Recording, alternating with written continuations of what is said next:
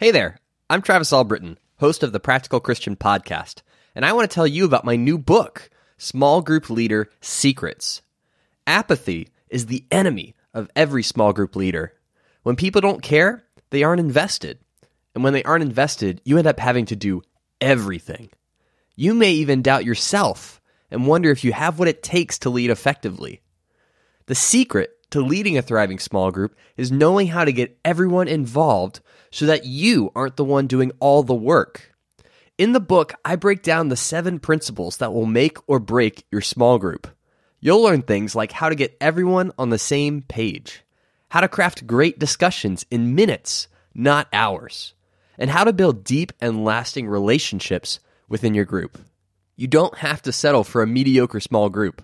Learn how to lead a thriving small group and become everyone's favorite leader. To learn more and to pre-order Small Group Leader Secrets, just go to the website smallgroupleadersecrets.com. And now, on with the show. This is episode number 94, and today I'll explain why you don't have to go on a mission team to do big things for God. Welcome to the Practical Christian Podcast. My name is Travis Albritton, your friendly neighborhood Bible teacher, and every day we'll dive into the tips, tricks, and hacks that you can implement in your daily life to become a more effective Christian. Thanks for spending some time with me today. Now let's jump in to your daily dose of practical Christian training. Have you ever felt like you should go on a mission trip? Maybe being in a new environment and getting a fresh start to undo all those bad spiritual habits you develop over the years is the key that you've been missing. You know, maybe it's not that you don't have a good heart or that you don't have a desire to be close to God. Maybe it's that you just need to go and do something drastic, move, change churches, change ministries, go on a church planting, something like that. You know, and you think, you know, once I am in a different place, once I'm in a different city, once I'm in a different situation, I'll start sharing my faith more. You know, you may even think that you'll start sharing your faith with everything that moves, and you'll double down on your Bible study and become the Christian you wish you could be. And while that is a very appealing desire, and it's something that I've felt myself, I can tell you from experience that being on the mission field, moving to a new church, or changing countries even, quite often will not lead to these breakthroughs. And I'm going to tell you why. So reason number 1, the first reason why changing your environment doesn't necessarily mean that you start bearing more fruit and start being more productive spiritually is that you have to bring yourself with you. Unfortunately, whenever you go to this new mission field or this new church or this new country or city that you're living in, you have to go too. So it's not like you're going as a blank slate and you can just make and form a super disciple when you get there. You know, that you are going to bring all your bad habits with you. And so it's easy to pretend that your circumstances are to blame for your lack of zeal. You know, things like if I just had a better preacher, if I just had a better preacher and got more out of Sundays, then I would be more successful in my ministry efforts. If I had a more consistent small group, if the people in my small group were more committed to each other, then I would feel the support that and the relationships that I would need in order to stay active in sharing my faith and doing my Bible study. So it's not that I don't want to, it's that my small group is to blame. Or if I had a more supportive ministry, people that are looking out for me, leaders that are asking me how they can help me and how they can encourage me and spur me on. If all of those things lined up, I would be a better Christian. But when the answer to you changing involves something else, you're set up to fail. You just won't be successful.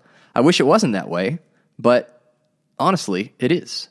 Now, to be fair, if you're in a bad situation, you might need to change, but we're not talking about that.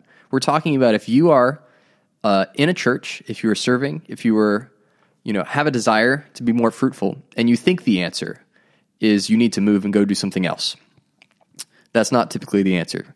And for, reason number 1, that you have to bring yourself with you, and then reason number 2, that old habits die hard.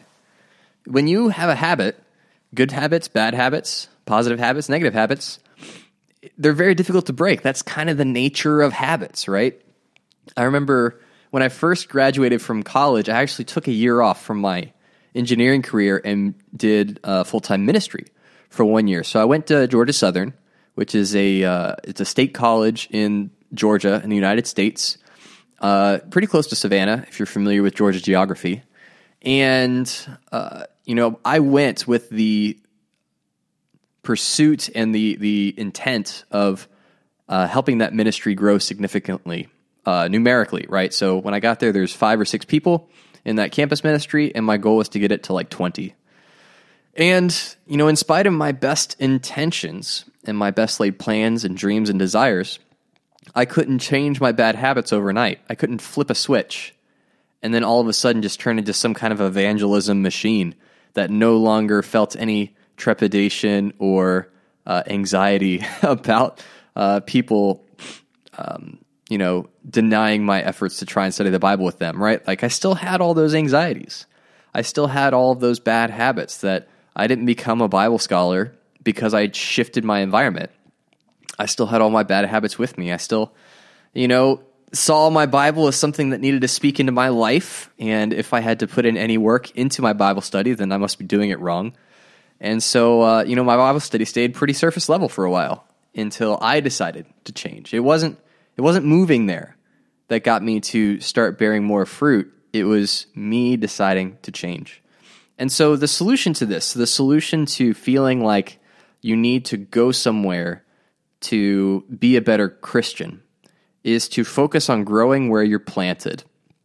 And this idea of taking advantage of where you're at and growing in that situation is something that I wish I had learned a long time ago, because I've spent much of my life wishing that I was somewhere else, that I was doing something else. If only this one part of my life was different, then everything else would be gravy. But only looking back, could I really see that even in those less than ideal circumstances, I was right where God wanted me to be.